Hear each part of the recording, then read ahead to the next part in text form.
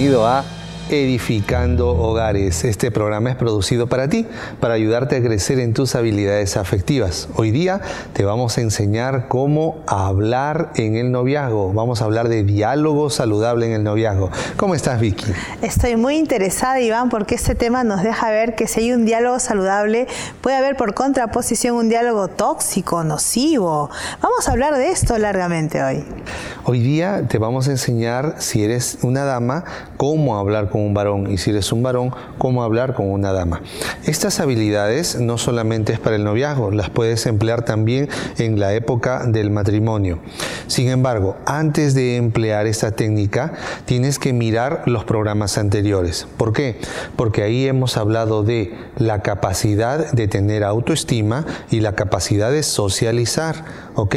Tienes que revisar ese programa porque es muy importante para que si las cosas no resultan en el diálogo como te lo esperabas, pues tienes que ser tolerante.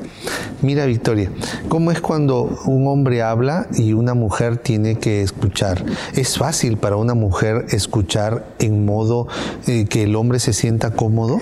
Mira que para una mujer entender a un varón es complejo porque los varones en su mayoría no son muy comunicativos. De hecho, hablan lo necesario, lo suficiente en su momento, pero no se ve una suerte de necesidad comunicacional, ¿no? Yo observo en los diferentes grupos que me toca vivir, andar y atender, que los varones son muy puntuales. De repente dar muchos detalles no es muy común en un varón. Tener una disposición de estar siempre en un contacto verbal, mirándote a los ojos, tampoco es una constante o una necesidad, pero sí en su momento para dar una opinión, para levantar una idea, sí están, ¿no? Bien dispuestos, bien completo. Entonces más de una mujer debe estar mirando y pensando, ¿y cómo haría para que mi novio pueda hablar un poco más? ¿Para que mi esposo sea más expresivo? ¿Cómo haría para que pueda la mujer, Iván, lograr tener una situación de motivar para que los varones puedan comunicarse mejor? Es muy interesante lo que menciona Vicky. Fíjate, si tú me estás escuchando y eres una mujer y quieres motivar para que tu novio o tu esposo hable, entonces tienes que darle el marco y las condiciones para que eso suceda. Por lo general, bien dice Victoria, nosotros los varones somos puntuales, pero cuando nos juntamos con otros varones, somos locuaces también. Hablamos y nos sentimos felices de conversar. Por ahí alguien dijo, los varones no somos chismosos, pero quisiera discrepar un poco de eso. ¿Por qué? Porque cuando conversamos entre nosotros también hablamos de diferentes cosas y diferentes temas. Una cosa que los varones tenemos característico es que dejamos que la otra persona termine su idea y no preguntamos, no interrumpimos, dejamos que llegue al final y acompañamos. Cuando el otro varón está conversando, lo único que hacemos es ajá, ajá, o si no, preguntamos preguntas que le ayudan a continuar. ¿Y qué hiciste? ¿Y qué más? ¿Y cómo es esto? ¿Y qué fue? ¿Y cómo terminaste? Y al final, cuando termina de contarnos la persona, nuestros amigos por lo general dicen, qué bien, qué bueno, lo hiciste bien. Entonces nos sentimos admirados por nuestra red de apoyo social. ¿Qué pasa cuando una mujer conversa con otra mujer?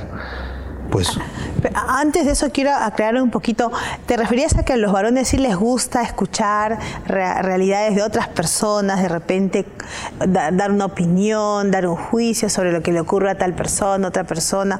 Tanto como a las mujeres, pues en algún momento les gusta compartir impresiones, ¿no? Compartir percepciones, puntos de vista. A eso quizás te referías con que el varón sí ocuparía tiempo en hablar de otras personas. Sí, solamente que quiero ahora ver cómo funciona esto en las mujeres para que nuestros telespectadores den la diferencia, vean la diferencia muy clara. Cuando dos damas conversan, pues ella se siente gustosa de hablar con otra dama porque la otra dama le da feedbacks constantemente. Los varones no. Algo me preguntaste antes de eso. ¿Cómo es que las damas conversan?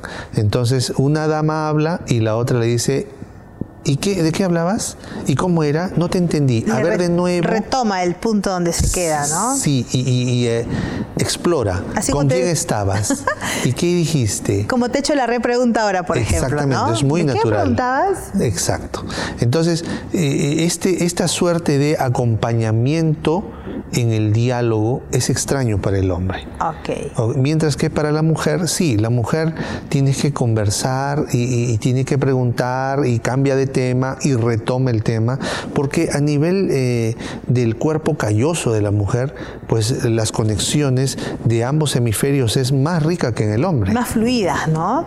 Sí, las mujeres podemos hablar, Iván, de diferentes temas, hablar de economía doméstica en una instancia, luego a la vez hablar de un evento que esté próximo a llegar, a la vez de alguna recomendación de algún lugar donde puedes comprar algo a buen precio y de buena calidad, a la vez de cómo te sientes con tu trabajo, a la vez de qué puedes hacer con los niños, mañana empieza la escuela, a la vez qué cosa hay pendiente en el frigider que todavía debes comprar, y todo eso en simultáneo. Qué extraordinario.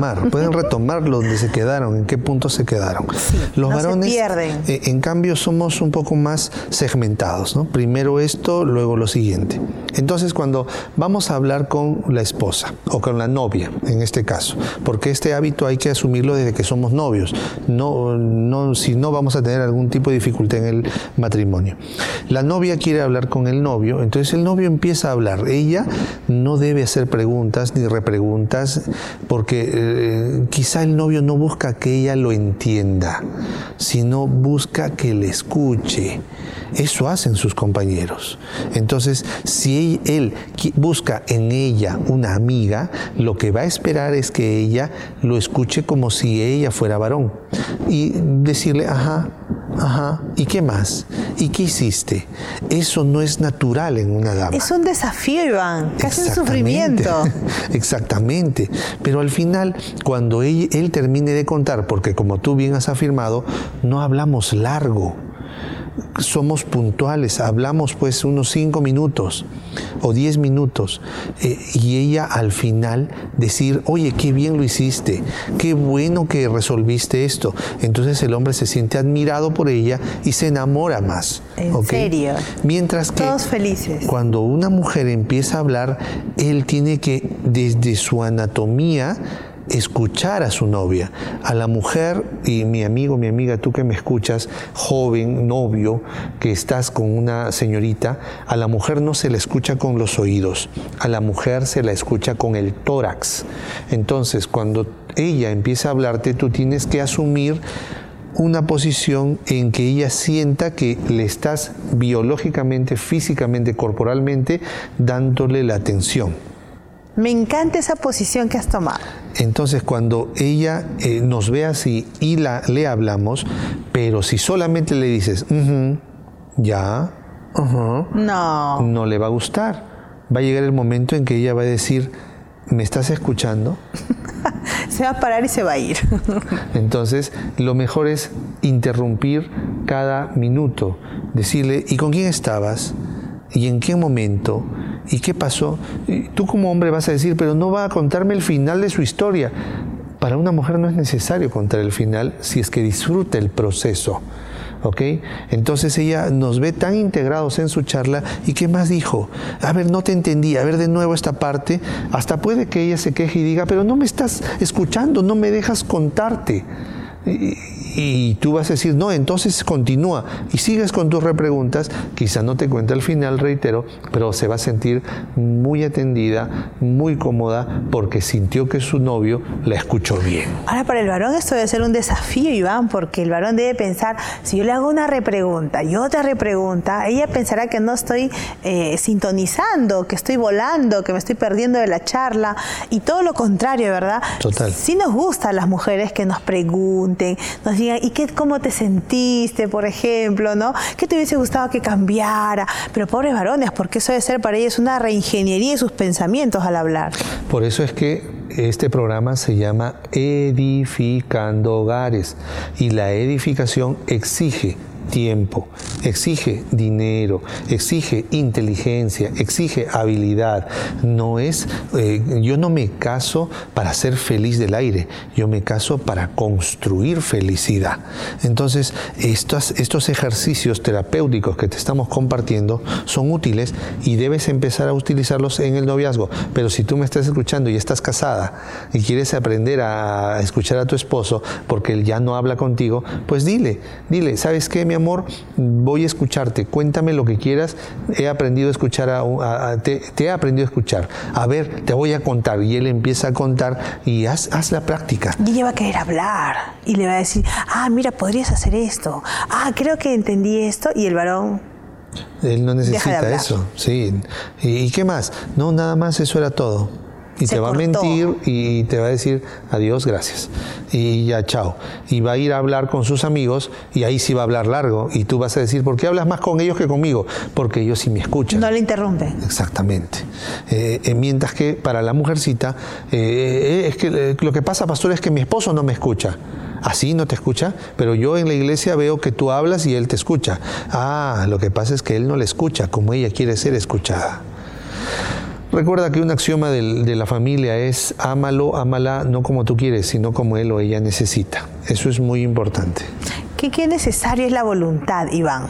Necesitamos que los varones y las damas que nos miran hoy en el programa tengan mucha voluntad, porque aprendiendo estos consejos tan valiosos, capitalizándolos, guardándolos en su corazón, ahora nos queda actuar y poner en práctica el que las mujeres no hablemos mucho y escuchemos más, no interrumpamos y estemos más dispuestas a guardar eso que queremos decir cuando no podemos interrumpir y no perderlo de vista y finalmente compartirlo, ¿no? Y el que el varón también tenga esa intención de no mirar y pensar, la estoy cortando, va a pensar que no la atiendo, y que valore el que eso sí necesitamos, ¿no?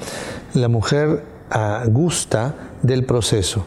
Quizá tú de tantas preguntas, bueno, la palabra de Dios es clara, ahora enseguida vamos a leer un mensaje de la palabra de Dios, pero antes quiero decirte que la mujer valora mucho el proceso. Y si tú como varón quieres que ella te cuente el final, pues no, déjala que disfrute el proceso. De repente están conversando, está por la mitad de lo que te está contando, pero tú estás siendo un oidor activo, llegan los hijos y luego te dice, bueno, en otro momento te sigo contando. Fue un éxito. Porque aunque no te contó el final de todo y tú estás interesado como varón en el final, pues ella disfrutó el proceso y tú fuiste parte de esa experiencia. Has dicho algo súper importante, si la comunicación no se da por el tiempo, porque no hay tiempo de charlar como hablan las mujeres. Si llegó alguien no programado o llegaron los niños en algún momento que ya llegó, debe ser el horario, pero justo corta una charla fluida, entonces tener la capacidad de disponerse a retomar la conversación, ¿verdad? Eso es intencional también. Recuerda, estos programas están diseñados de tal manera que uno te va a ayudar a mejorar y comprender el otro. Entonces te invito a que sigas revisando los programas anteriores y comparte. Si ves este programa en un medio digital, en el Facebook, en el YouTube, comparte por favor a todos tus contactos. ¿Qué dice la palabra de Dios, Vicky? En la Biblia encontramos en el libro de Génesis, en el capítulo 2 y el versículo 23. Dijo entonces Adán, esto es ahora hueso de mis huesos y carne de mi carne. Esta será llamada varona porque del varón fue tomada. Cuando la palabra de Dios dice eso, no dice que los hombres son de Marte y las mujeres son de Venus. No, dice que aunque somos diferentes, somos uno del otro. Yo no soy de Marte y tú no eres de Venus, sino uno del otro. Aprendamos a vivir ahora en la atmósfera y en los criterios de la palabra de Dios. Dios te bendiga. Nos vemos en el siguiente programa.